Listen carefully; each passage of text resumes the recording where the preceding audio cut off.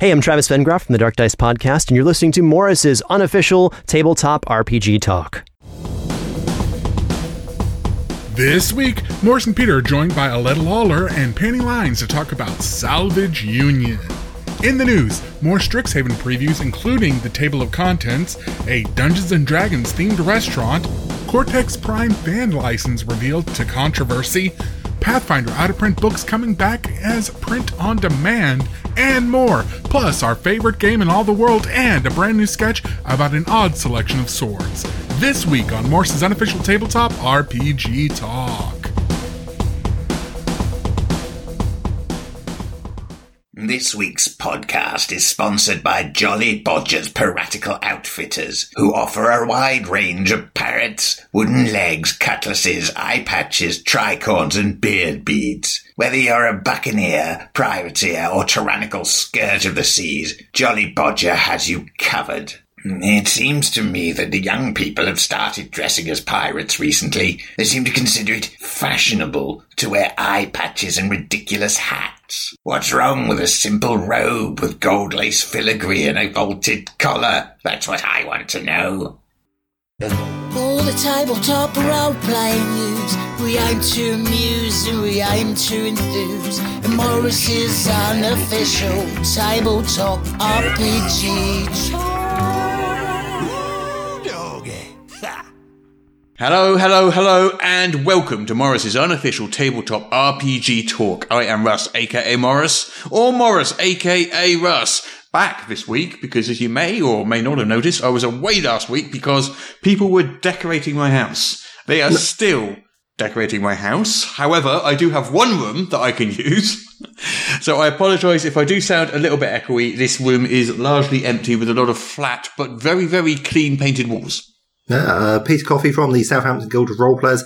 Delighted as ever to be here, but sad that you feel the need to conceal the truth for us. You were in fact eaten by a dragon.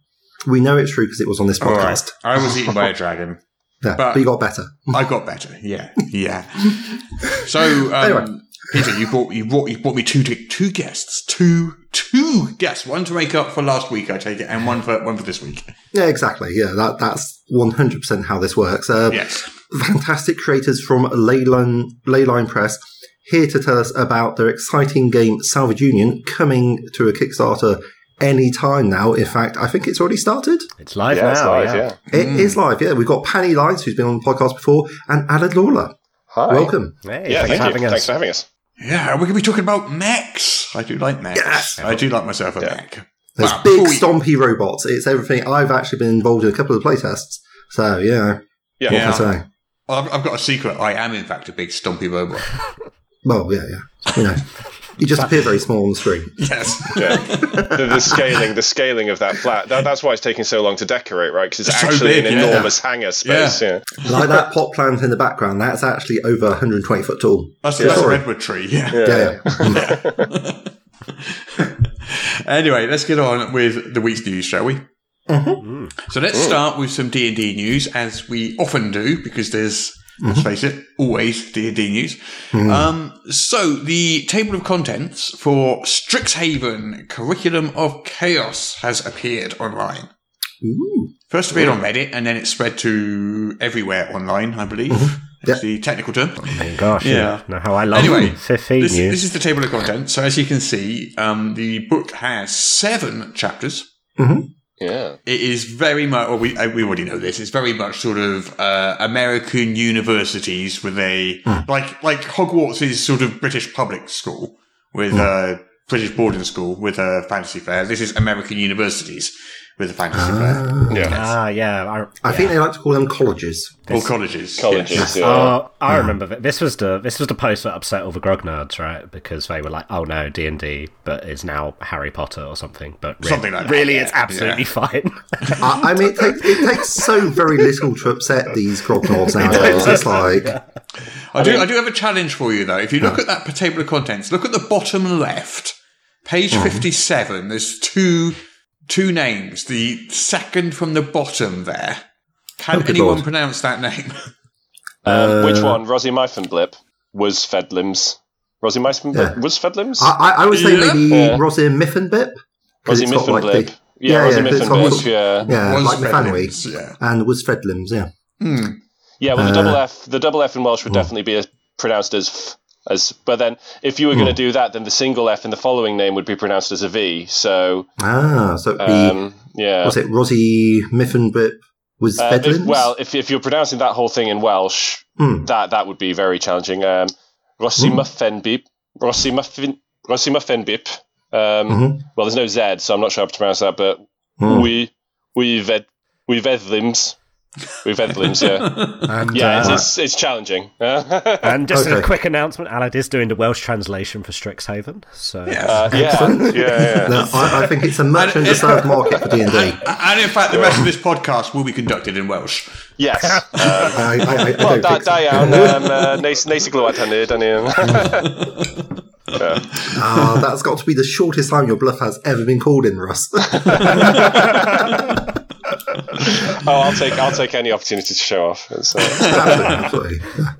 So anyway, back to this table of contents. So we got 7 chapters. Chapter number 1 is Life on Campus, and it talks about the 5 different colleges of the university, I guess. Mm-hmm. Chapter 2 is character options. So we got new race, the Owlin, the sentient owl. We got various backgrounds, one for each college. Yeah. I believe there were feats originally in the playtest, were they? And then they became backgrounds. Looks like Strixhaven initiate, Strixhaven mascot. There's 4 or 5 new spells? Yeah, a bunch of spells, some magic items. Oh, I've got to give a shout out to the bottle of Boundless coffee, though. That's going to be 100% necessary to finishing everything. So it could be like a good thing to port over into your game if you're also running a D&D session about being a game designer. Yeah. Well, it actually does very much remind me of the enormous bottle of cold brew that Panny brings with him every time we do a dev session. Basic fuel we're talking. Probably not the special brew we have after. That's in me. Well, someone has to sit on that park bench. So chapter 3, school is in session. So that's that talks about extracurricular activities, jobs, exams. They've got a whole set of relationship rules apparently. Where I don't quite know how it works, but I think you basically have scores towards different individuals within the NPCs within the game. Yeah. I don't know how detailed or how complex that is. Not very, I would imagine, but you got 2 pages devoted to it, so maybe that includes art, maybe it doesn't. Don't know. Well, you got 2 of them per page, I suppose, as well. So yeah. Mm. Then we have got some adventures. Ooh. Oh, it's got like a little starting adventure. Campus Kerfuffle. Yeah. Okay. Yeah. And then I guess that's like essentially 4 chapters devoted to an adventure. Yeah. Have you noticed each adventure there has exams inside the adventure? Yeah, seems likely. It must be like structured in such a way that it. It seems like an important part of the educational experience. Well, as I understand it, by taking an exam in the game, if you pass the exam, you get some kind of bonus later related to the topic of the exam. You've actually got several exams, actually, haven't you? There's 3 exams per adventure, aren't there? So 1, 2, 3. And it's. Oh, no, hang on, because then there's advanced to 6th level. Yeah, so it seems like, actually, that the exams kind of coincide with level advancement. It's an exam per level, isn't it? Yeah. I'm going to guess, then, that we've got, it's a level, 1 to 10? 1 to 10, Yeah. So the first one, the exams are Slardy Owlbears. Well, they've got the name wrong for a start. We all know they're called bear owls. Yes. Absolutely. and Otyugs. Yeah. Are the 3 exams in the first adventure, and then was it Glyph of Warding, Symbol Glyphs, and Augury? My favourite D&D monsters were the big poo demons, basically. It's fair. Has seen on Star Wars. A New Hope. Then we've got exams on relics, devices, and where's that other one? Unearthed Arcana. I see, very meta. Yes. Yeah. Huh. Yeah. And then finally, after the adventures, we've got a big old section on friends and foes, which is, stat blocks for monsters and things like that. And members of staff, to be fair. And members of staff. Yeah. Faculty. So is this a book that interests you guys at all? No, not for me. But, I do run. Tell us how you really feel, Panny. I do run a weekly FIFI game, but probably won't be including. I don't know. Maybe I'll have a look. I don't know, but I don't really run it as a FIFI game. Really, I run it as a weird mix of a load of other systems. But secretly we're playing FIFI. It may be aimed at possibly. I'm just going to go out here. Maybe a younger audience. Yeah, this one and the previous adventure were as well. The Witchlight, Fey, Witchfire, Light Beyond the Fey. What? Beyond the Feywild. The previous one. Whatever it was called. So, all sorts of. Witching into the Wildlight, Witching into the Feywild. I don't know. Something like that. Yeah. That is terrible. We are the worst news show ever. I've got to say, we're not doing a good job on that sort of thing. I'm just going to call ignorance from being busy with work. So I'm just going to say that. Yeah. The Wild Beyond the Witchlight. Wild Beyond the Witchlight. There we go. That's what it was called. Yeah. I mean, we've only been covering it for like 3, 4, 5, 6 months. Absolutely barely enough time to learn anything. I mean, it took us that long to learn the name of our own damn podcast. That is true, to be fair. Yeah. But anyway, that's Strixhaven, and that is coming out because of all the production delays and apocalypses and all that really fun stuff. It has been delayed. It was supposed to come out last month in November. It's now coming out in various different places across the month of December. I think we get it last. In Europe, and I think it's Europe, and was it Asia? I think it was. Get it last. America gets it first. I think Australia gets it quite soon. I can't remember the exact order, but anyway, over the next sort of 2 or 3 weeks, it's going to be arriving in different places. Fair enough. Oh, good. Yes. Yeah. Right then. Hey, sticking on Dungeons and Dragons, there's a D&D inspired restaurant planned. Oh, okay. So it's like an actual real restaurant you can go to and consume in real life food, but it's all themed on D&D. So this is in Lake Geneva in Wisconsin, which is where D&D started. Right. And it's going to be opening in spring 2024. Wow. I mean, that is a long lead up. That is a very it's a very long lead up. That's when 6th edition is planned, though, right? Maybe smarter. Yeah. Oh no, guys, we're not allowed to call it 6th edition. It's like a mid-version revision. I tried to say it with a straight face. I tried to. Come on. Give me a break here. I can't believe it's on 6th edition. Sorry. I think the word they're using is evolution. Right. It's like 5e LTE then. Yeah, something like that. It's not 5G, it's 5e LTE. Yeah. Well, I still bet they're going to be calling Anniversary Edition. That is my bet. They're not going to say 6e, I don't think. No. D&D Vista.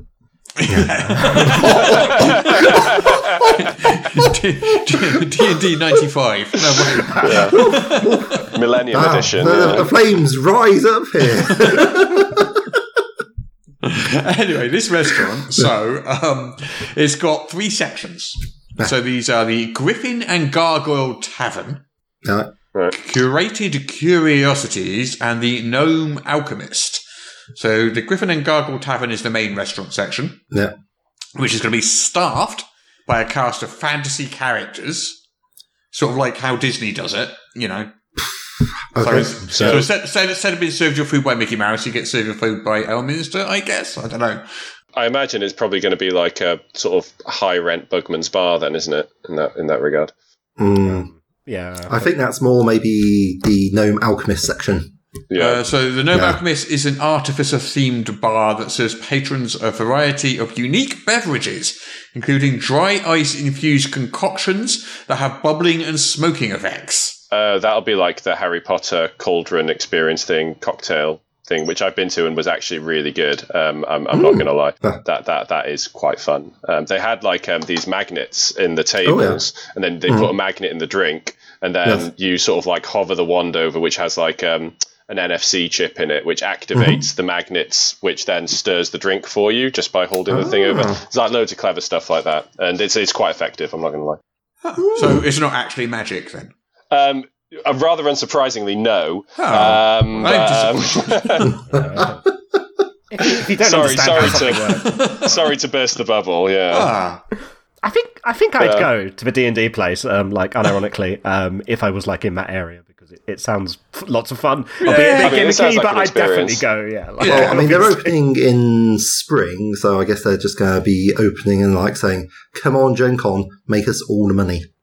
It'd be interesting if they had like a genuinely medieval menu as well. So it's all just like pottage and like and dark burned bread and birds stuffed with other birds. You just eat pottage out of a trencher. Yeah. And then the wealthier you are, like the more expensive your ticket, you get to sit at a table higher and higher and lord it over. Yeah. The wealthier you are, the less dirt you get with your food. Like the mid-range tickets are like guaranteed 95% Earth-free, which is pretty good. More lice, sire. Whereas in the lower tiers, obviously your bread is mostly bits of stone. So it can work out with the teeth. So it's basically dwarven bread then, is what you're saying. Yeah. Well, it's not proper dwarf bread unless you can use it as a throwing weapon or improvised melee. That's what I say. Okay. Anyway, we digress. We do digress. Should we stop digressing and get back to some news? Okay. That does. That's like 2 years away. That does look fun, and I almost certainly will never, ever, ever get a chance to go to it because it's well, the chances of me having to be hanging around Wisconsin any time are pretty slim. You never know. You never know. It might happen. It might happen. No. So Cortex. Yes. So Cortex Prime being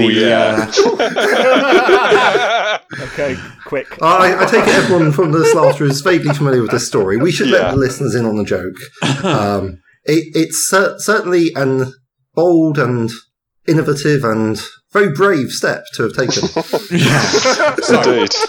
So Fandom owns Cortex. Fandom, of course, is the company that also owns D&D Beyond and also owns all those fan wiki sites. Yes. So many wikis. Yeah. They announced the community license for the Cortex Prime system this week. Yes. And the community license is not the commercial license, so you can't publish anything for sale under it, but it's the fan license. Yeah. Basically. And let's just say the community's reaction was not entirely positive. I think, that would be one way to phrase it, I think, Fans less than perfectly delighted. We're just going for a significant amount of understatement here. So the bits that were not as popular as maybe they could be included the fact that the community license grants ownership of any mechanics created under the grants. So if you're a fan and you create some mechanical element for Cortex Prime, Fandom then owns that content. Yeah. It's interesting that obviously you can't own mechanics, game mechanics. That's the one part of game design you cannot own. So it's odd that that's the one thing that they are saying that they would own, because not only can they not claim it, you can't grant it to them because you can't own it to grant it to them in the first place, whatever you design. So, it's a weird phrase. All I can think of was what they meant by that is the text that you used in order to describe that mechanic. They're claiming copyright of that. It's the only thing I can think of.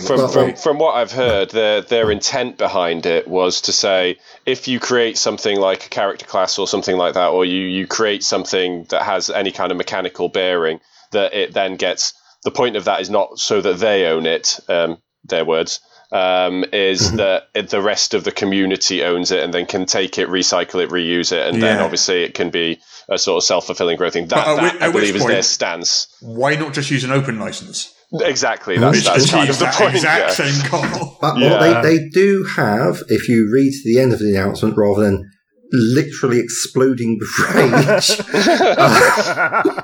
which, based on the Twitter feed, does seem to have been many people's response. If you actually read down all the way to the bottom of the document that they're talking about, there is actually supposed to be a application form for a commercial license. Yeah, they can develop it commercially.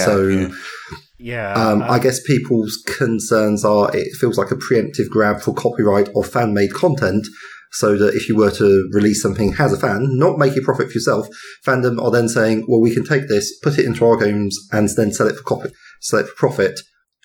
Technically, yes. By what they've said, yes, technically. But by what they've actually written down... Whether they intend to do that is another matter, but that is definitely what they've given themselves the ability to do. Definitely. That's what they're claiming to have the ability to do, although we have established that copyright is really the important thing, and there's nothing in that contract, or quote contract, which would then allow them to have someone else's copyright, because that would be governed by a separate set of laws. I'm not a lawyer, that's just my understanding of the situation. It just seems like quite a publicity misstep.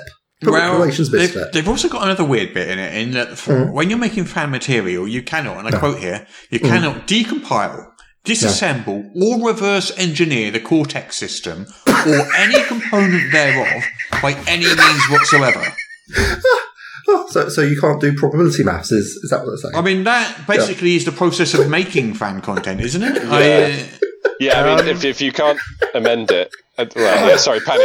I don't know. One take I've heard about this, which maybe with a pinch of salt, is that this kind of license sets them up or covers themselves if they want to be fishing for like wider licenses, say like a Netflix series or something like that. And because those big dogs out there are going to be quite stringent in protection of IPs that they buy. I don't know if that's the case or not, but I heard that. And also on a wider structural level, I think it just shows that the industry is expanding and we have like tendrils of more corporate stuff that's, to be honest, in other industries quite normal. Like try and make like a Star Trek episode and see how many rights you have to it as a fan. You don't, like, because they just lock it down because that's and the TTRPG industry isn't like that, and that's brilliant. But and to be fair, Cortex is used for, like, because I believe it's used for like Battlestar Galactica and stuff like that as well, right? So it's already used on licensed properties. So maybe to be fair, it could well be a stipulation of the license holders as well, that they would insist that part of that, as part of the granting of the license, that you have to maintain control over the copyright for any materials produced or something like that. Possibly. That's really interesting, because I just read it as being boilerplate from computer game IP being dragged and dropped into it without really any thinking or application. But these all sound like that could be it too. Yeah. I think we're coming up with many, many valid good conspiracy theories here, guys. Well, I mean, it's just like we really shouldn't be in this position where there is such ambiguity when they're doing this to make clarity. So they did confirm, because there was a bit of a because this was posted on their Facebook page via update on Facebook Kickstarter page via an update, and they got into a conversation in the comments of that, trying to sort of explain themselves. And they did confirm in the comments, because people sort of said, look, we can use the mechanics, we could literally create our own version of the Cortex Prime system, as long as we don't use your words, without any kind of license. And that's perfectly legal. And they did confirm, yes, that is true. But the advantage of using this license is you can still call it Cortex, and you can use resources that fandom provides. So that's what you get. So you get to put a logo on it. You get to call it Cortex. You get to trade off it, but you can't actually trade off it because you can't sell it. That's got to be a different license. That's going to be a different license anyway. So it does beg the question. Look, if you want to build community, the way to go about it is perhaps not to just annoy your community immediately on trying to establish one. It does seem like a PR misstep, to put it mildly. And I think, and correct me if I'm wrong, but somebody was also saying that they have said that you can't distribute on Drive-Thru RPG. So this is the next thing I was going to get on to. So they've said that you cannot distribute it via Drive-Thru RPG or itch.io, itch.io, So the two major distribution platforms. Because, and the reason they give, and this is weird, It says, because these platforms, and I quote, grants them rights to specific parts of the content, including content that the community license does not grant you the rights to. But I can tell you, having published on DriveThruRPG for 20 years nearly, and I've got like 600 odd products on there, I can tell you for a fact that DriveThruRPG does not claim any rights to any parts of your content at all. No. I don't know where they're getting that from. Yeah. Wow. It's weird. I don't understand that bit at all. No. It feels a bit like this sort of recent, I say recent, it's been like 3-4 years, where we've got a proliferation of media streaming platforms like Netflix, Disney Channel, Amazon Prime, and they're all trying to bring stuff back in-house to give themselves their own value offering. Yeah. And it sounds like they basically just want to keep the fee that they charge for distribution to themselves. I wonder if it's something to do also with lawyers drafting a license but not being that familiar with what tabletop RPGing or how it works. Entails. I was about to say the same thing. Like it could well be, like you say, an overzealous lawyer type sort of just writing up the thing and then saying, well, that seems pretty, like you say, boilerplate, and then but not realizing perhaps the effect that has and sort of mechanically how that works with, you know, the community and how they're gonna what their take on that'll be, you know. Yeah, I mean, I hear what you're saying, but bear in mind this is from the Kickstarter page where there's also a bit where she said the person releasing this has said, sorry, I know legalese can seem very intimidating, so here are the highlight points which I've gone through with our legal team. Right, like, okay, really? Well, there you go. This is your post-legal team take. Goodness. Ooh, Goodness. Yeah, okay, yeah. Someone should have picked up on that, really. That's why you need to hire good PR people, I say. I guess. Fandom. With a nuance of the industry as well. Are you available for hire? Is that what you're saying? Fandom can afford good PR people. Fandom's it's a big company and it's huge, yeah. So who knows what's going on there? Who knows? No. I reckon we'll get an updated license sometime in the next month. Something will come out. But I certainly feel that for publishers of RPGs who aren't, say, coastal-based wizards, this feels like a massive misstep because you're essentially driving away people who want to support and develop your game. Yeah, and absolutely, which can only increase your fan base. It's like... No, that's the thing. I mean, I never thought the DM Guild would seem, like, generous. Oh, it's funny because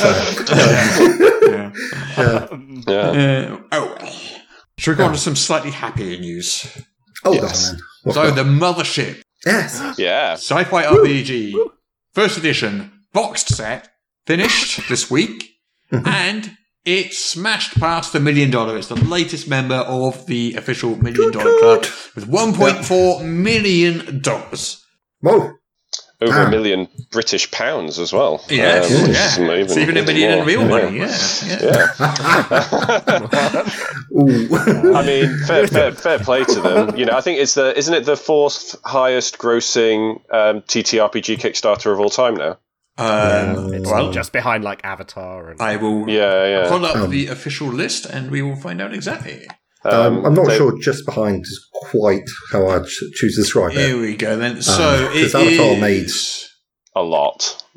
Like maybe more than 3 times that amount of money.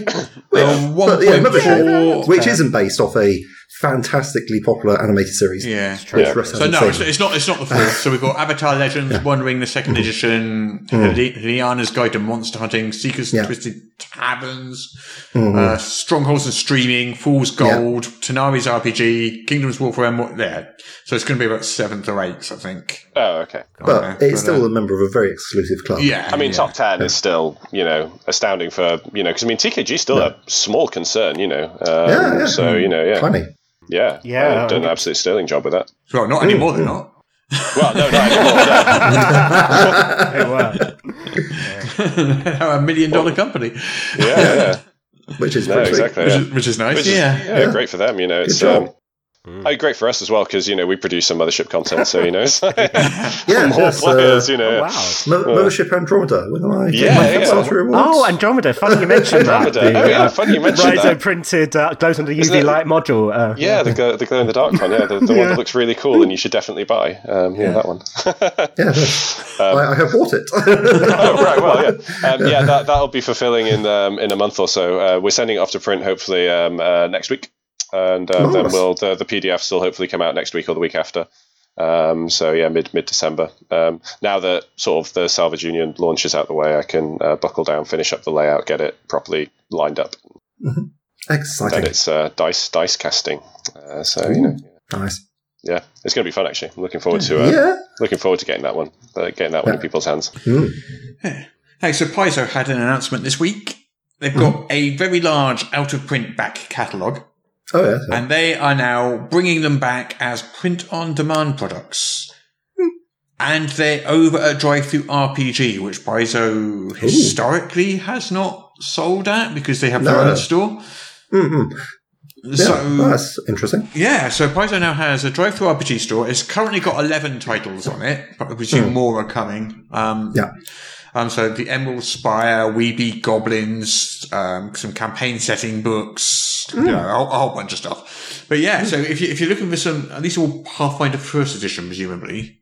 Because I imagine all the second edition stuff is still in print. Yeah. But yeah, so if you're looking for some old Paizo out of print stuff. Are they, I guess it sounds like more the adventure paths, is that right? So the Emerald Spire and We Be Goblins, they're standalone adventures. We've got missing entries in a couple of adventure paths, so I guess they've still got stock of some of the adventures, but not the entire adventure paths or something. Oh, okay. How would you get missing entries? I can see people not getting to the end of the adventure path. Why would you have missing entries in the middle? Well, I don't know, but I might surmise, depending upon the agent products, that maybe they're having problems getting Drive-Thru RPG to accept the print-on-demand files, and they're just working their way through them. Because this wouldn't be like a major priority for them, I feel, because this is out-of-stock titles. It's just like a way to get some extra value and get them released. But like there might be a problem with the files, like it might have gone missing. There could be a file format issue as well, because I've worked at places before where you sort of get the old documents and they're all laid out in Quark Express version 2.3 or something. And then it's like nobody's owned a copy of that since at least the mid-90s. So, it's like, and then how do you convert it? Because there's no converters because there's no demand. It's just that sort of thing. Right. And then it's like, do you scan in the old book? But then obviously, do you redo the layout? It's all... Yeah, I suppose to. Yeah. I mean, Wizards of the Coast does that pretty much en masse these days, don't they? They've got so many out-of-print older things up for print on demand. I think they've basically outsourced it to another company, I think, who are doing it. I don't think they're doing it in-house. Yeah. But anyway. Okay. There's some good old Pathfinder modules. I loved Kingmaker when it came out way back when. I don't know if that's there, but it's a great one. It's like Hexcrawl. I played through that one, yeah. Quite enjoyed that one. So, the Shipocalypse appears to be coming to an end. Just to be clear, that is a apocalypse involving shipping, as opposed to anything involving objects. The global shipping crisis, yes. Shipocalypse is a much better word, though. Yes. Yeah. So ICV2's reported on it. So 40% of the shipping traffic in the US goes through the ports of Los Angeles and Long Beach. Wow. And they have had a massive backlog for months now. Yeah. But there has now been significant progress made in clearing this backlog. So 2 weeks ago, there were 111 ships in the backlog. It's like stuck, not able to unload cargo. They're now down to just 61. Yes. So I understood that's because there was like a temporary tax imposed on shipping containers if they were there for a certain period of time, which I think has been a real incentive for people to get these shipping containers moving. Right. Yeah. Who put a tax on who? On the Joe Biden signing the presidential order? No. Who has to pay that tax? I assume on the Port Authority, wouldn't it? Right. I see. Yeah. I imagine it must be the Port Authority, because otherwise it'd be like, whatever, we don't care. But we care a lot. Get them out of here. Get them turned around. Yeah. I think we may have finished the news. It's time to play our favorite game. It's time to play the game. Our favorite game in all the world. Guess the Kickstarter from just the name. Right, we finished the news, so I think it's now time that we played what can only be described as our favourite game in all the world. The game where I read out the name of a Kickstarter and you try and guess what it is from just the name. Exciting stuff. So, I'm assuming you received your training manuals a few weeks ago. You've been through the training program. I nailed this last time. Have you signed the waivers and the insurance form just in case of any major Yeah, no, Paddy has the PR emails ready for when I inevitably say something horrible about another company and we have to start covering ourselves. Well, we try to be nice. We try to be nice. We try to look for the good in everything in this game. So, who would like to go first? I suggest Peter. Yeah, go on then. All right, then. Peter, are you ready? Yeah. Oh yeah, what have you got? What is the means of magic? And magic is spelled with a CK at the end. Oh, I am intrigued though. This sounds like an excellent game. To be fair, right, I've got one of those Pavlovian responses where I hear the means of and immediately like production, but the means of magic. How can I work this into a thing? How can one seize the means of magic? That's the game I'm interested in playing. I think it is a game where you have your gay communist wizards who are seeking to regain control of magic, which has been kept away from them by gatekeeping formocrats who have control of the means of magic. They're guarding like the mana, the wellspring from which all mana flows, and you are playing the heroic resistance fighters who wish to restore magic to the world. Guess what? Is that not 100% right? That is exactly what it is. No.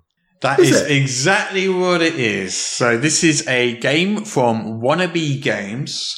Megacorps have monopolised the world's most important resource, magic. As they run the wells of magic dry in the name of profit, the planet's experiencing a natural catastrophe. If you can't stop them, the world is doomed. Wow, you got that spot on. Well done. That is an excellent name. Do you promise you haven't seen that one? I have. Oh, okay. I literally elucidated my thought process just as I was speaking, because it's like, if someone says it means production, and it's like, so it means magic, it was like, well done. Bang on. Well, great job to the creators. I mean, that sounds amazing. I will give you 75 points out of 75. Well done. Most generous. Thank you. So, the next one. Who would like to go next? Sorry, someone's just laughing. Okay, Christ. Who's going? I shall volunteer. Annie, okay. Are you volunteering as tribute? Okay, are you ready? Well, I mean, it's hard to top that, so yeah, let's go. What is things that go squeak in the night? So I reckon that's going to be a some kind of QT like horror bestiary of strange monsters, fairly system neutrally compatible with your various tabletop role playing games, with lots of cute animal art that's all a bit horror themed, with like shadows and twisted rats and all that stuff. You're thinking more spoopy rather than spooky. Yeah, kind of. Yeah, like Nightmare Before Christmas, kind of. I think it's got elements of that in it, but no, that's not quite what it is. So what this is it's a standalone RPG where you are a mouse with a job to protect human children from the things that go bump in the night. Oh, that's cute. Uses a D6, an original D6 dice pool system. Mm-hmm. So if you want to play mouse, and we all do, obviously. Yeah. This is the game you need. Things that go squeak in the night. So absolutely. Yeah. So it's doing pretty well too. It's done about 7,000 of its $5,000 goal with a week to go. So nice. Oh, well done. If you back it, you get it. Fair pleasure. Yeah. So Penny, I can only give you 5 points out of 10 for that. That's fair. add it to our rat and mouse theme games. Yeah. We do actually quite like Mouse Witcher and all that. Okay, then. So that leaves, Alan, one for you. Right. And this one is called Oodles of Oozes. Oodles of Oozes. Which I think is quite an easy one, to be fair. But I think it's I'm guessing that's going to be a bestiary of different types of oozes, I suppose. It's probably different type stat blocks. I would imagine it's probably for 5e, just because everything is for the most part. So I'm just playing the percentages on that one. Yeah, it's usually wise. Yeah, a bestiary for 5e of various types of oozes. Yeah. That I think. What more is there to say? It's exactly what it is. 75 pages of oozes, jellies, slimes, jams, and gelatins for your gaming table. 75 pages? 75 pages. Good Lord, somebody really likes their goo. Yeah. I mean, that's the thing, though. Like, pretty much every game has slimes or oozes or something as a low-level enemy, right? So if you were to collect all of them from all the games and, jam them all in. Amorphous, Murder, Blobsaurus. Yeah. Fair enough, yeah. Well, in that case, I'm going to have to give you also 75 points out of 75. Well, thank you. Which means the score is currently 75 to... what did you have, Penny? 5. out of 10, most of it, about 35, right? Which means I think we need a playoff between Aled and Peter just to decide who the winner is. So, which version of the playoff are we doing? Because that's quite important. So the playoff always works slightly differently. In this one, you've got to say what it's not, and whoever comes up with the best answer wins. So, the title is Trinity Continuum, and you need to tell me what it's not. Okay, well... Oh, sorry, did you want to go? Right, okay, yeah. So, Trinity Continuum is quite clearly a game about 3 different timelines where you traverse between the different timelines. And, it's kind of like a Legend of Zelda sort of thing where you go into the past to change the future to then get back to the present. There's probably split stat blocks so that you can pick up on a body, but your mental stat block perhaps carries over and all of that. I'm actually just designing a new game now. Just probably stop there. Let's bank that idea. We'll save that one for later. So we all know what your next Kickstarter is. Whereas for me, the name Trinity Continuum, that evokes very much a game in the style of Everyone's John, where you're all playing like if you're not familiar with the role-playing game, it's like a bit like the film Being John Malkovich, where everyone can just enter into the head of someone and you're following this, actually they're not actually a real life person, they're actually a character from a film, and you're just following them on their continuing adventures as you follow. It is a similar way that we've got Matrix Resurrections. You're following the character Trinity from the original Matrix, and everyone's like trying to control her as she goes through life. So it's basically being Carrie-Anne Moss then. Precisely. Yeah. But but we're not being Carrie-Anne Moss because she's. I see. Right. Okay. Probably So you're being Trinity, the character. There specifically, yeah. Yeah. That's what it's not, anyway. You're correct. It's not. Well, which of those ideas do I like the best is the question. Yeah. You both successfully told me what it was not. It's difficult one. Alec. I think Aled just gets it there by a whisker, by a hair. So, Aled, congratulations. You are the winner of this week's favourite game in all the world. Score. You get to take home the metaphorical trophy, which is a smug sense of self-satisfaction. Okay. This is a trophy that I'm holding up. For those who are interested, Trinity Continuum actually is... you play characters who are self-aware within a virtual environment fighting the system. Okay. Oh, okay. So I was probably actually a bit too close to it. If I was going to, of course, being in a self-aware system. Yeah.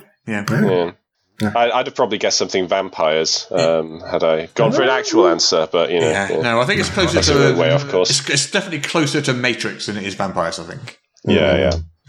Very good. Yeah, so you would have got if it had been the other way around and you had to guess what it is, Peter. I'd have given you some points for that, but no worries. But sadly, it was not meant to be. That's okay. It happens.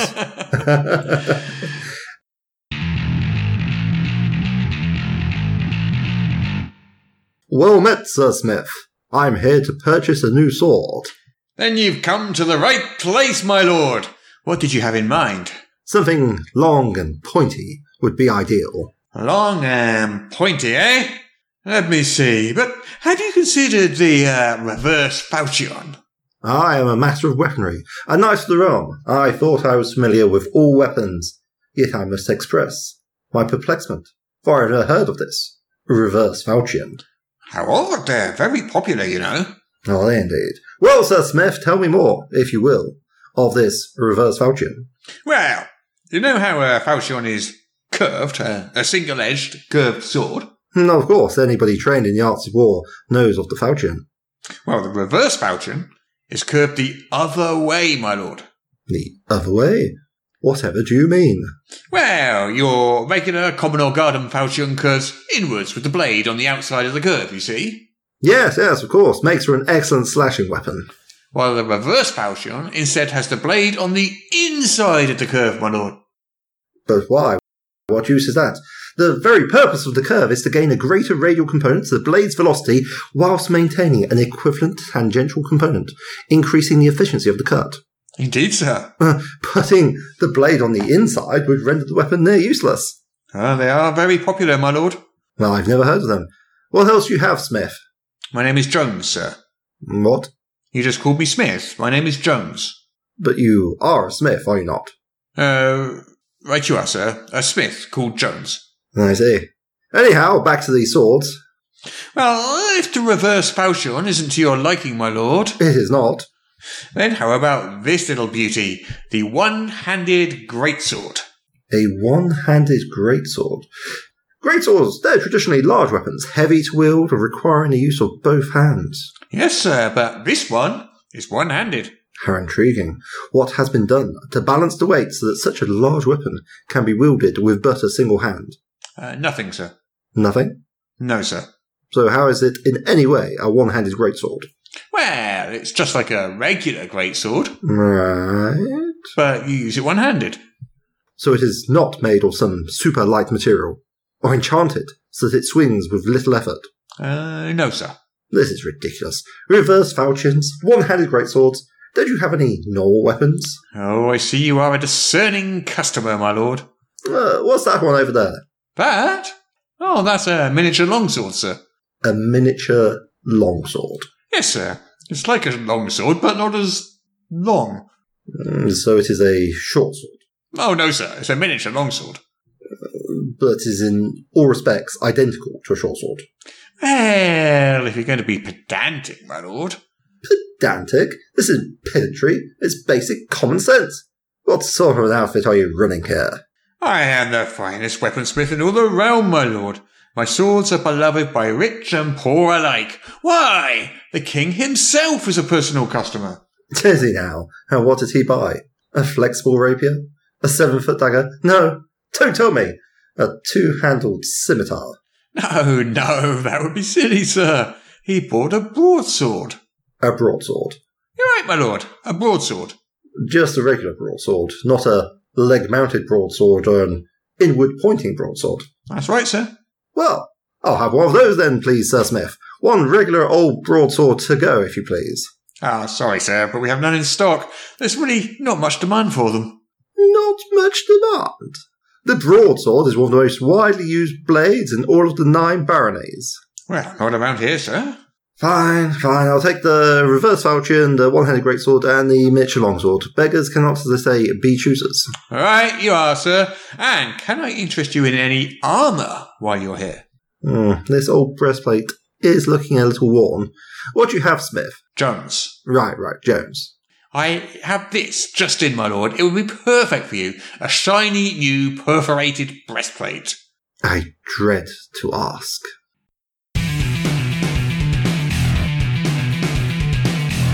Hello, everybody. Thank you so much for listening to our podcast. We just wanted to mention our Patreon. Peter, are you familiar with our Patreon? Oh, is it patreon.com/Morris? Yes. MOWS? at patreon.com/Morris, you can find our Patreon, which is what pays for our podcast and buys us all these wonderful microphones and mixers and other little bits and pieces. And wires. So many wires. And all these wires. We have a load of wonderful Patreon backers at the moment. And those backers get... We cherish you all. Yes, we do cherish them very much. And those backers get bonus content every single week, just as a thank you for backing our Patreon. And because they're so awesome and so quick off the mark, they also get to talk to us in our Discord channel, which is pretty good. And we'll sometimes even deign to answer that. But even more importantly, when we have guests coming onto the show, they have the opportunity to ask questions of those guests. And then we will pass on the questions that we think our guests will answer. So please, if you do enjoy the podcast, head on over to patreon.com/Morris. Link will be in the show notes. And support us, even with just $1 a month. Every little bit helps.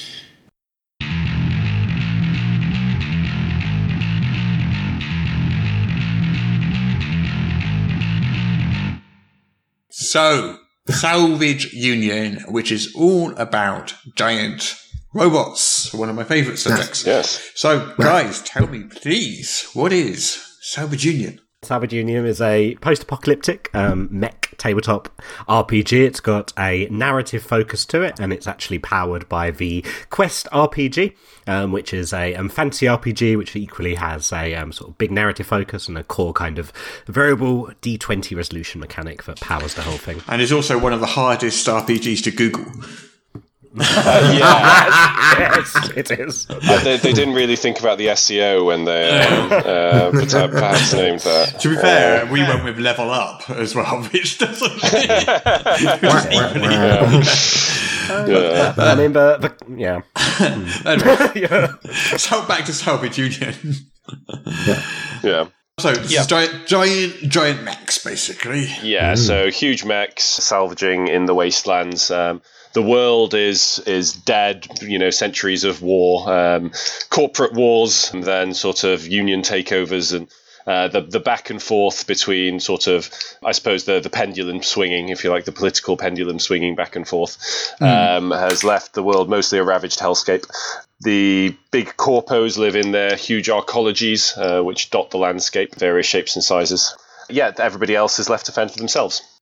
As a result, the salvage unions have formed, living and operating off their union crawlers, which are, sort of enormous mechanized cities, essentially, which crawl across the wastes. I love the art for that as well. It looks a little bit like an attack combined with maybe a...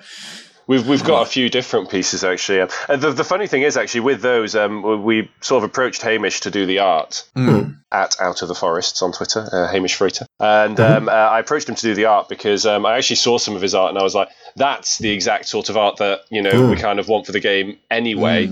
So we commissioned a couple of pieces, but then he showed me just sort of like his sort of back catalogue, if you like. We actually just licensed some pieces because they were just already perfect. Yeah, it was actually really good. Yeah, visually, visually, it's a really powerful message. It very much reminds me of the works of Jacob Rokoszewski. Sorry if I've definitely mangled that name. I do apologise. But he did the sort of World War I, World War II steam mechs that were doing, and like for the board game Scythe, and it's also got there's a certain amount of a little bit of that sort of same flavour has Tales from the Loop. I was going to say that, a few people have mentioned Scythe and Tales from the Loop before, and they're not really wrong in a way because I feel like a lot of the setting is actually borne out by the art, we're kind of quite deliberately doing that as well to an extent because I think when you sort of use the art in the book to kind of tell the story, it's less kind of codified. There's not so much of, this is canon and that date is canon and this is what happened here and then. We try and be a little bit looser about it so that you can tell your own stories, but then you've kind of that setting is kind of implied just through the thing, and then so you can take from the art and kind of go, right, okay, this is how I visualize it, and then that's the story that you're telling. Yeah, it's an excellent way to do it. It's like focusing on the emotional experience of the setting rather than like the nuts and bolts of facts and figures, which is that's a good way to do it. Yeah. So the focus of the game, is that kind of more, given the name Salvage Union, is that more about salvaging resources? Is that the sort of adventures you're going to be going on and then fighting others for those resources? What's the sort of nuts and bolts of what you're going to be actually getting up to when you play? Yeah, so the core of play is our campaign mode. The idea for that is that you'll start out on a small crawler with a sort of plucky group of basic sort of scrap together mechs, which you'll be able to build yourself. The game's going to have a full character creation in terms of your pilot, as well as a full mech creation system to do it from scratch. And then, you'll explore the wastelands and in a hunt for salvage. And as you do so, tackle the denizens of the waste, the wastelanders, the Kulpos, the biotitans, the aliens, and all the other bizarre things within the wastes. And as you do that, you'll grow, you'll get scrap and salvage, you'll bring it back, you'll upgrade your mechs, you'll build new mechs, and so on and so forth. So that's that's the core, and within that you are salvagers, you are members of a salvage union, again of your own creation, and you'll have like a little salvage union crawler sheet as well, like your character sheet effectively for your crawler, and you build it up from there. So that's the gist of it. We also have mission mode, which is more like action-packed, narrative-esque one-shots or very small series of sessions. But the core play is going to be that campaign mode. So what's the kind of distinction sort of like time-wise in the game between you would tend to be sort of piloting your mech as opposed to wandering around without the mech? What's the sort of balance there? So at the moment, the core of play is obviously it's a mech game. It's intended to be out in the waste in your mech. So it's mainly mech focused, yeah. Yeah. However, the pilots are very competent, and in a lot of the playtests, people will jump out of their mechs and do stuff as pilots. Yeah. And there's a lot of room for pilot only missions as well. And though a lot of the pilot stuff will mostly come in sort of a downtime where you're like back at your crawler, exploring, picking up rumours and stuff like that. But there's also room to go to a Kulpo as just your pilots and explore the megacity and stuff like that. So it's quite flexible, and we purposely did make the pilots quite competent. Whilst they can't go toe-to-toe with a mech, they still have a lot of utility and abilities of their own, so they're not going to... The Scout can definitely go toe-to-toe with a mech. We gave some of them really big guns, so there are anti-mech weapons, that you can use. But sorry, I'm cutting across. No, go ahead. Yeah, no, that's a good... Yeah, no, it's like I say, it's the key thing is that the sort of the gameplay loop is based around salvaging, because particularly in the campaign mode, that's how you level up, is by getting salvage essentially, because you don't technically level up, there are no stats to get better. Your abilities and your equipment and your systems and modules and everything on your mech, that's what gets improved, and that gets improved by finding new stuff, finding new blueprints and new parts, and then building them up and sort of upgrading. That's very, very old school. Gold for XP, in fact. You found our hidden influence. I follow Canny on Twitter. Is the influence is listed? Canny like old school D&D? Wow. It is, but it's it's that sort of new take on it. Like obviously, there's a lot of games like Minecraft or Rust or all these sort of crafting games. Like we've got those sort of elements too.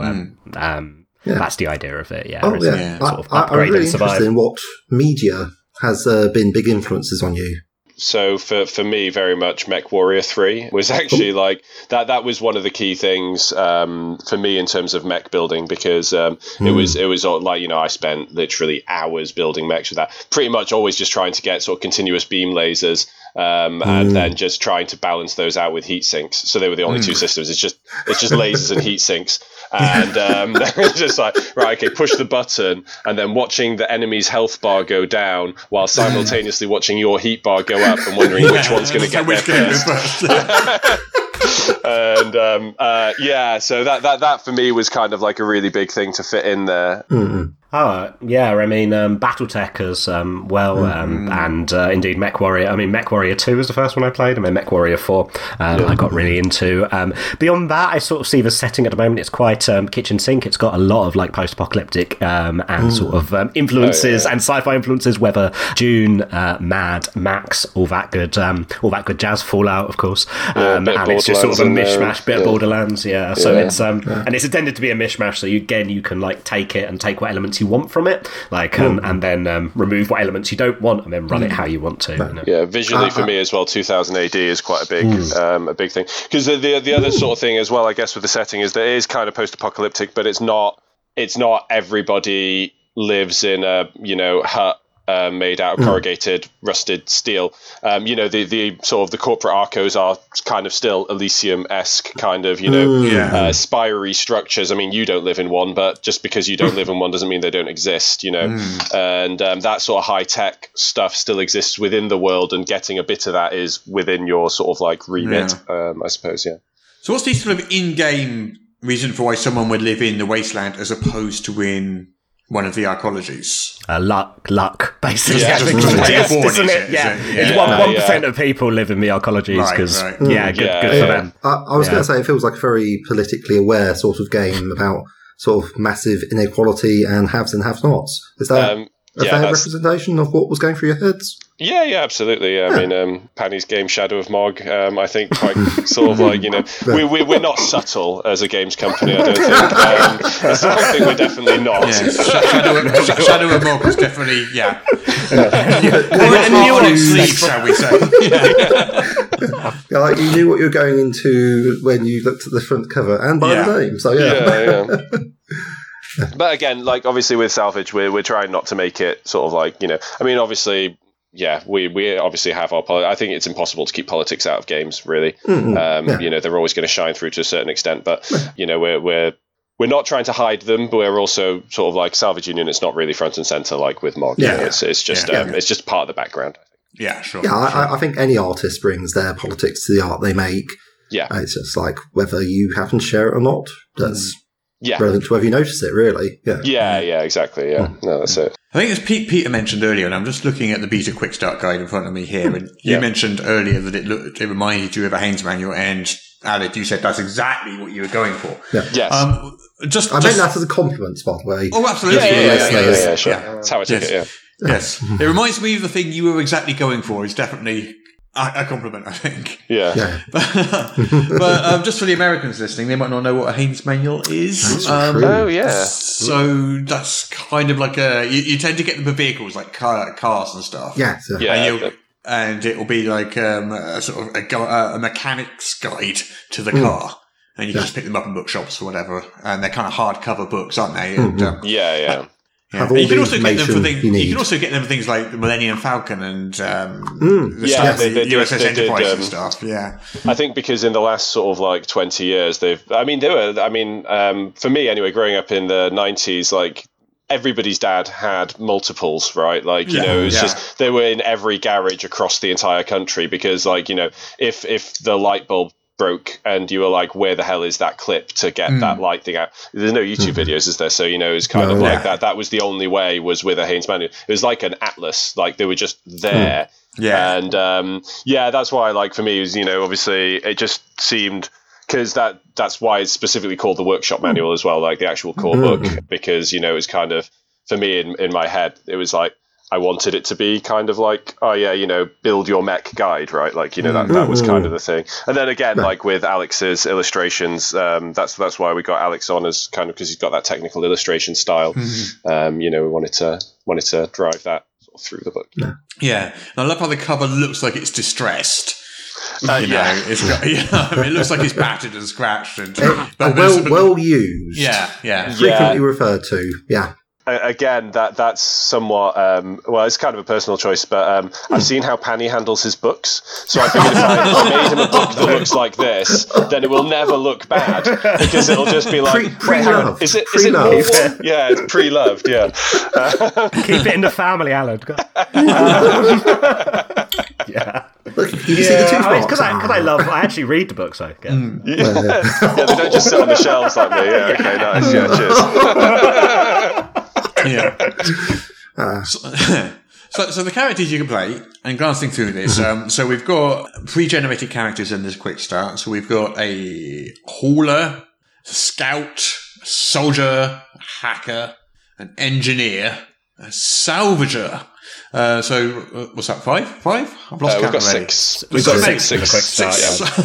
Yeah. So how were you writing a game like this? And I've been in the same position when you try to write like a futuristic game or a sci-fi game or something. How do you decide on the I don't want to say character classes because they're not class, but you know what I mean, the archetypes you're going to use? I mean, this came up in one of the playtests we had yesterday. Like, someone was like, "Can I just have a smartphone and do all the stuff that smartphones do?" Yeah. I feel like, I mean, again, it's a broad setting. It's how you want to apply it. I feel we've gone for somewhat of a it's still the 90s imagining of how like a mech future would be. Right.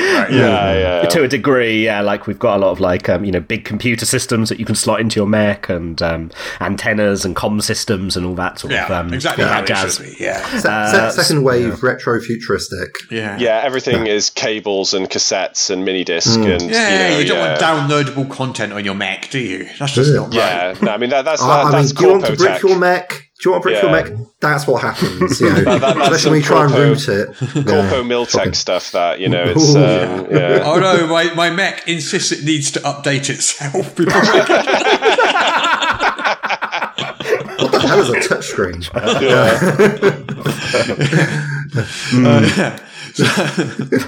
But anyway, so just looking through these, what do you call them? Not classes. Well, yeah, we're calling them classes. Pilot classes. Pilot classes. Yeah. So you mentioned earlier the Scout. Is that sort of, and it's got this big antimatter rifle I'm looking at here. You say that these characters on their own can take on a mech? Well, the antimatter rifle is so we've got 2 different types of damage. In line with basically the way the game works is the pilot and the mech systems are analogous but separate. Right. So we've got HP for pilots and we've got SP or structure points for mechs. And the antimatter rifle does structure point damage as opposed to health point damage. Right. So it can be used on mechs. If you use a HP weapon on a mech, it's basically half rounded down damage, and it's double rounded up for the other way around. Right. Okay. So the systems are essentially mirrored for each of them. But this particular Scout has that gun, but your Scout might not. In obviously in character creation, it doesn't necessarily have to lead that way. Yeah, the pre-made characters are purposely like sort of what we'd imagine as quote-unquote mid-level characters, so they've got quite a lot of upgrades and gears and stuff to make the quick start experience a bit more fun, so you can test out a lot more things. But you'll start out a bit more basic, but you'll still have a lot of customization options and go from there. So in the final book, it feels like there'll be like a lot of gear, a lot of different bits for mechs, a lot of different bits for pilots. Is that right? That's right. Yeah, there'll be lots of equipment for pilots to take, and also a whole list of abilities. So the Scout there obviously has some abilities, but just like in Quest, there will be ability trees that you can pick from and develop as you develop your pilot. Yeah, it'll work in a sort of similar way. A lot of the game is going to be kind of like those tables essentially of equipment, because that's kind of partly what it is. And we've tried to sort of back end that as much as we can by putting it into the downtime. So it's kind of, it doesn't hold up play because you don't have that much to look at during play. Yeah. But then you've got kind of, because there is that sort of thing a little bit now. And I like it, but it goes back to that Mech Warrior thing, is like character creator, the RPG.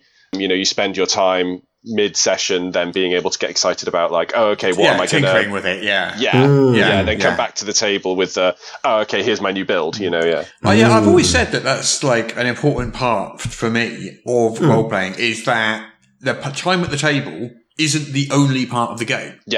Going away and tinkering is as important a part of the game for me, whether it's tinkering with my character or tinkering with the rules themselves or whatever. That's an important part of the hobby for me. Absolutely. And that's really how we solve the problem of because we wanted to create a mech game that was simple, accessible, and easy to learn and play. But we still wanted to retain that tinkering and that crunch that makes the sort of mech genre what it is. Yes. And the solution for that was to put all the crunch in the downtime, so you'd have a bit of time to process it and work it out in between sessions. And then actual play is just super smooth and just makes sense and is straightforward as possible. Yeah, so actual play is powered by the Quest system. So I guess the 2 questions that spring to mind immediately are why Quest and also what is Quest? in any order. Quest is a fantasy adventure RPG, and by a company called The Adventure Guild. It's super accessible, super simple, rules light, and it's just a great introduction to role-playing games, and it positions itself as sort of being an alternative to D&D effectively. And it's a really simple game. That D20 core mechanic is what drives it. It's like a variable resolution, so you have a 20 is the thing goes really well, 11 to 19 is a straight success, 6 to 10 is a tough choice of some kind, some sort of consequence or difficulty, a 2 to 5 is a failure with some sort of consequence, and then a natural 1 is your critical failure. So it sort of expands on that sort of what in people's head how the D20 mechanic works in D&D, but then just lays it out in a really simple form and then strips everything else off, so there's no stats other than your hit points. It's literally an unmodified dice roll. It's just it's completely unmodified. There's no stats or anything like that. There are classes in Quest which have a variety of different abilities, and that's the broad gist of it. And we chose that because it turns out it's a really simple, as it were, chassis to hack into a mech game, because again we wanted to make a sort of narrative sort of simple to access thing, and then when you look at those character abilities you're so those could just be abilities on your mech, and then you only really want to worry about your mech's health. You're not, does a mech need a strength score? Not necessarily when you think about it, and even within genre that's not necessarily all, Battletech, I don't remember having a strength score for your mech. You have a pilot attack thing, I think, but anyway, that's digressing. So that was the gist of it. It turned out it was just really good for to convert, and it's got an open SRD, so we were let's go for it. I mean, obviously, with a flat die roll, then things like meta currency are quite important. I think you've got something like that, like pushing your mech. Yeah, we've got heat and stress, which we put in because it allows us to have a little bit more flexibility in terms of resource spend. There's only one really sort of meta currency in Quest, which is ability points.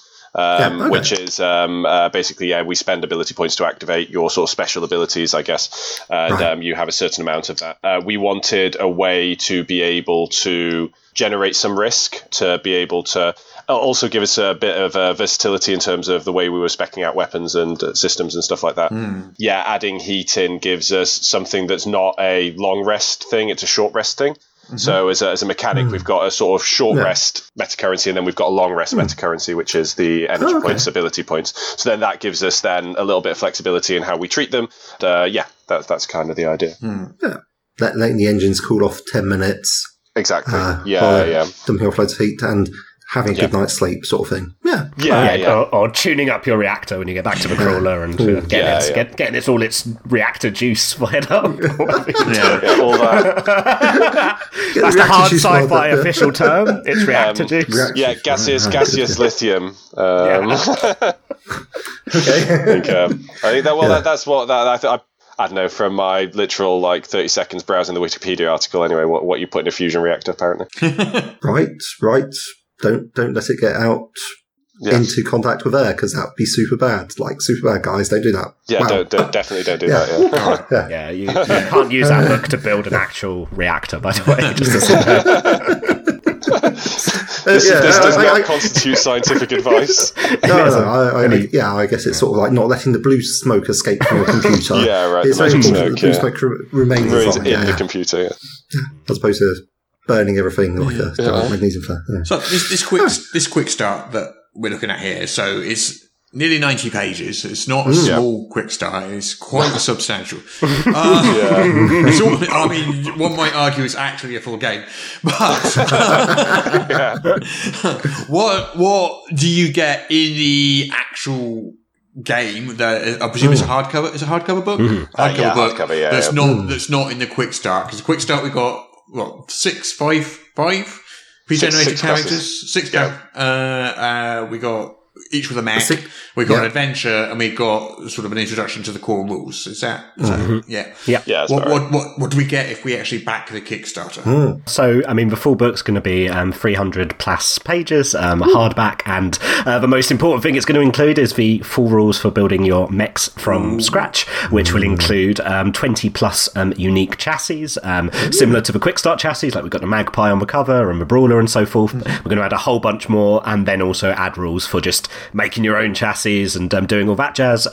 Plus, there's going to be rules to make pilots from scratch. We're going to have 12 plus pilot classes, and again, they're going to be customizable from a ground up. We're going to have expanded rules beyond that for the campaign mode, which are going to go a bit more nitty gritty into how to build up your crawler, how to start a campaign mode, a few exploration mechanics and stuff like that. And beyond that, lots more art and other cool stuff. Aled, anything else I've missed? Yeah, so I think the key thing that definitely very much isn't in the quick start, and it's quite deliberate, is character creation and mech building. You've got some customization in there just to show how the process works, but that's the main thing that sort of like we're going to develop into that. Also, lots of NPCs, so we have a whole roster of Biotitans, our sort of giant engineered monsters with art. All the Corpo NPC mechs. So I was going to ask about that. Yeah, do the corporations also have mechs? The Corpos also have mechs, and they're way better than yours. Yeah.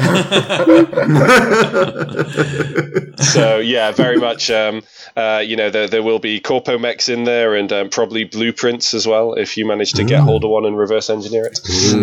So yeah, and then loads more salvage tables and modules and systems as well. So obviously we've got I think about 10 pages of modules and systems in at the moment, but we will have probably, there's 50 modules, 50 systems that we're planning at the moment, or more.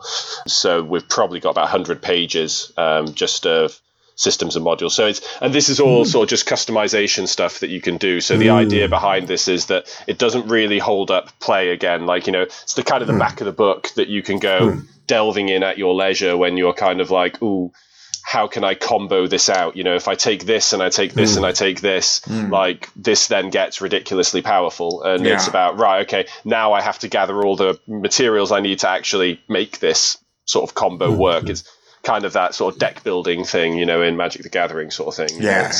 So it's kind of like a mini game beyond it. So that's really what the main game. That's what's in the book, and then loads more art as well. So as I say, we've got Mikkel Pledger on board now as well, doing our Corpo mech art. So we've been teasing some of that in our Discord. We've got Francesco, who's going to be doing most of our pilot and monster art, and then we've got I've got a whole load of frescoes. Actually, there's an interesting thing: the Corpo arcologies. I've got a friend of mine who's an architect, and he does a lot of, I don't know if you know much about architecture. My wife's an architect, so I know way more about it than I should, because they never stop talking about it. I'm the opposite of that when it comes to architecture. So he does like a lot of British high-tech stuff, which is kind of like sort of 90s, early 2000s sort of architectural style. 80s as well, I think, actually, 80s, 90s. But anyway, he was telling me all about it. But he's going to design all of our arcologies for us. They're all architecturally accurate arcologies, which I think will be really cool. And then I can pass those over to Hamish then, and then we can get those. Because again, you kind of want those really cool landscapes, right? So wait a minute. In this bleak dystopian future of the real world, when someone starts using your designs as blueprints.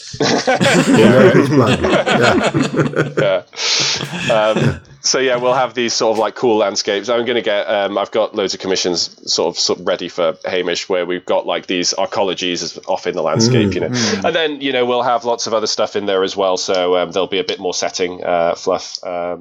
And sort of abandoned arcologies and stuff like that as well for you to explore, and all the gear for the pilots. Really excited actually about all the things to commission. So many things to commission.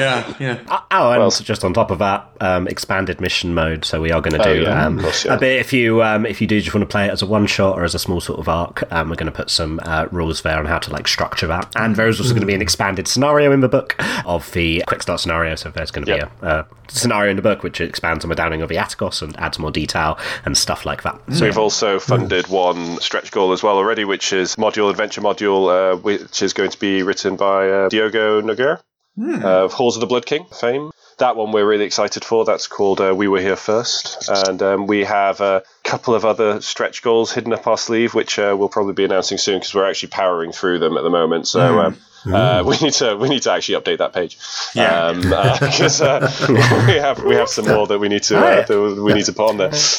You did mention earlier how well you were doing, but that wasn't like whilst we were mid-record, so Russ hasn't heard it for a start. So we're currently on... Where are we? Sorry, I'm just scrolling up We're the page. on 17,500 at the moment. There we go, What was your goal? Well, our goal was 8k, so we've comfortably passed that. Nice. 16k was the first stretch goal. We're working up to 20k for the second stretch goal, which is going to be a dust cover for the special edition, which is actually going to look like the main edition cover because some of the fans requested that. A lot of people are asking for it because they really love the special edition. Because I love cloth-bound books. Cloth-bound books are kind of my thing, and so I was like, well, the special edition is definitely going to be cloth bound with a sort of foil embossing. And then people are like, oh yeah, I really like that, but I really like the Haynes cover as well. Can't we have a dust jacket? So we're like, right, okay. So the special edition will be, well, I say if we hit 20k, I'm relatively confident with 32 days that we can probably reach that. So it will come with a dust jacket for the Haynes cover as well. So you don't have to buy. It's a bit of a bad move though, really, because some people were then like, oh yeah, no, I'm just going to buy both books, and then I was kind of like, oh, maybe we shouldn't do that then. Encourage people to buy both, but no. We'll do the dust jacket, and then I think we've got a few others. Some of them will expand the content in the book, and then a lot of it will actually go towards hiring writers and artists to produce additional content, essentially. A lot of which will be delivered digitally. We are looking at doing offering add-ons for printed copies of the adventures and stuff like that as well. So. We've got a bit of work to do now over the Christmas period. So. Is there a long-term plan for more support as well beyond the Kickstarter? Yeah, absolutely. Yeah. So we're planning to work on this for a year basically before we start fulfilling, and beyond that we've brewing in our heads our expansions and further support, and also throughout the whole next year, I'm going to be running playtests on the Discord on a weekly basis on the Salvage Union Discord, and as we test stuff like the campaign mode and just try and get it right and invite people in from the community, whether backers or not, and get them playing the game basically. Encourage other people to do it, give some GM support. We really do want to grow it and make it as good as possible. I think it's one of those things. There's just there's a lot of stories and content to tell in this, and we couldn't fit all of it into one book. If we tried, so it's going to have to be a relatively long-term project. I can't imagine we'll be done developing Salvage. Obviously the first book will have shipped, but I can't imagine we'll have stopped working on it for years.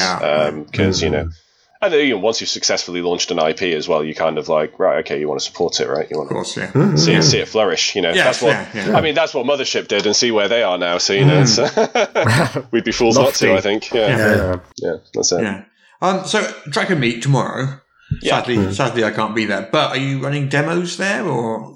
Sadly, not. Hanny's a bit under the weather, so he won't be able to attend. He was going to be doing it. I'll be running the stand, so I won't be able to do both, sadly. But we do have printed copies of the Quick Starts Guide, because I am a sucker for anything in print. So I was immediately like, okay, I want to print this out because it's big enough. It's worth it. So people who haven't backed the Kickstarter, if you back it on the day, or aren't going to Dragon Meet, how could they get a copy of that? Asking for a friend, Russ. I want one.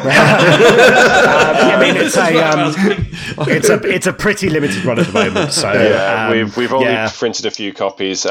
If we're going to be sending some out as review copies, and we'll also be, but we're waiting until Dragon Meet because obviously backers come first, so we're saving them for backers first. So anyone who's backed it or wishes to back it on the day as well, if you're there and you see it and you decide you want it, by all means back on the day, and then you can have a copy. Yeah. So you can make people back it in front of you, waving the copy. You can have this if you press that button. You've sussed our evil. Just press the button. You know you want to. The new book smell is it's so enticing. Dangerous salesmanship. I love it. No, it's 350 GSM recycled, uncoated. Ooh, lovely. Suit you, sir. Something for the weekend. That's the pitch, and we'll also have all of our other stuff as well. So we'll have our back catalogue there, as well as because we do OSR modules as well. On a monthly basis, we have a Patreon that we do that on. So we'll have 3 of those there. So that's the sort of thing. So it's a little A5. And it folds out. It's all very blurry. What was that? Sorry, it's this is Bastard King of Threxford Castle. Is this one? Oh, okay. Nice. Mm-hmm. So Oh, okay. Yeah. So that's a fold out, like Riso printed adventure through a macabre feudal settlement turned into everyone's basically turned into zombies. Folds out into a full-size poster-size thing. Yeah, so it folds out. But basically, you can lay it down on the table. It makes a little impromptu GM screen, and on one side is the player map. And then on the other side is all the tables and random encounters and stuff like that. So it's all at your fingertips. Nice. So we've got 3 of those that we've done now. So we'll have all those. So is A5 a thing that you guys like? Because I noticed this is A5 as well. Salvage Union's also A5.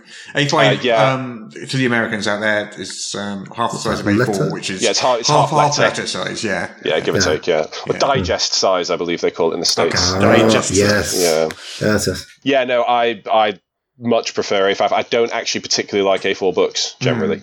I find them a bit unwieldy. Right. For use at the table. Yes. But they do make excellent shields. They do. I mean, if I was strapping one to my arm for, the sort of apocalypse fight out of London, then, A4 all the way. Electric Bastion Land, probably. It's a thick A4, that one. So, that one would be meaty on the old arm, I feel that would be better as impromptu body armour, but I hear what you're saying. Yeah, okay, fair enough. Yeah, no, I'll go with that. Stop small arms fire, is what we're saying. Small arms fire. Is that like a T-Rex with its small arms? Exactly. Like T-Rex holding a lit brand. That's what small arms fire. That's what small arms fire is.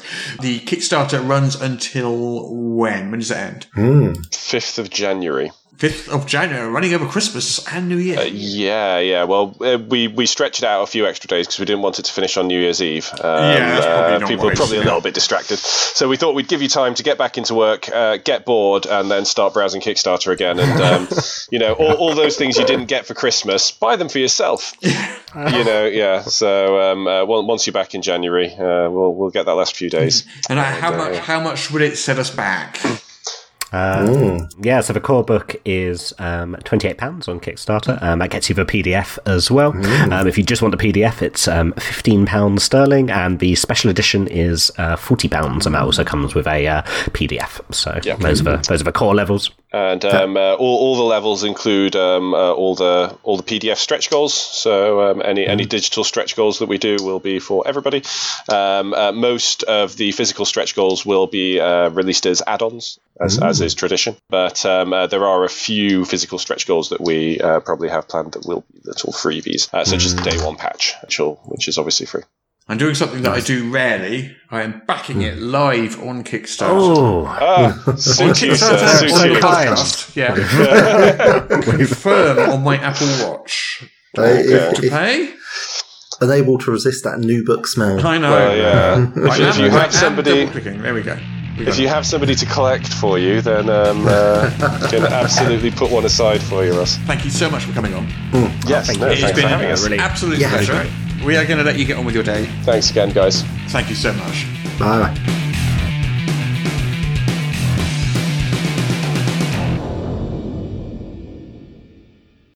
Apparently, I now have to read this to you. This is the official podcast of Morris's unofficial tabletop RPG news, which you can find at enworld.org. You can find show notes at morris.podbean.com or wherever you found the podcast. If you feel like they deserve it, you can support the show on Patreon. In return, you will receive exclusive bonus content. Just go to patreon.com/Morris. If you're interested in his babbling nonsense, you can follow @Morris on the Twitter. Send your emails to morrispodcast@gmail.com. Not all of your emails, just the ones you want us to see. That's it. I'm bored now. You can go away. Shoo, off you go. Goodbye. Get out of here. Are you both familiar with... I know you are, Paddy, because you've been on before, but are you familiar with the format of the show? I'm not, no. If you want to run me through it real brief, that would be great. Well, we start with a musical number, then we all do a bit of a dance, and then the chicken costumes come out, and Russ. Should I nice. Should I get the boa? Am I going to need that? Yeah. Okay. Yes, 100%. And any. Unfortunately, wands it is somewhat coronets, wasted tiaras. in an audio format, but hey, that is true. We'll know, even if the listeners don't. We'll know in our hearts, and isn't that an important thing? Yeah.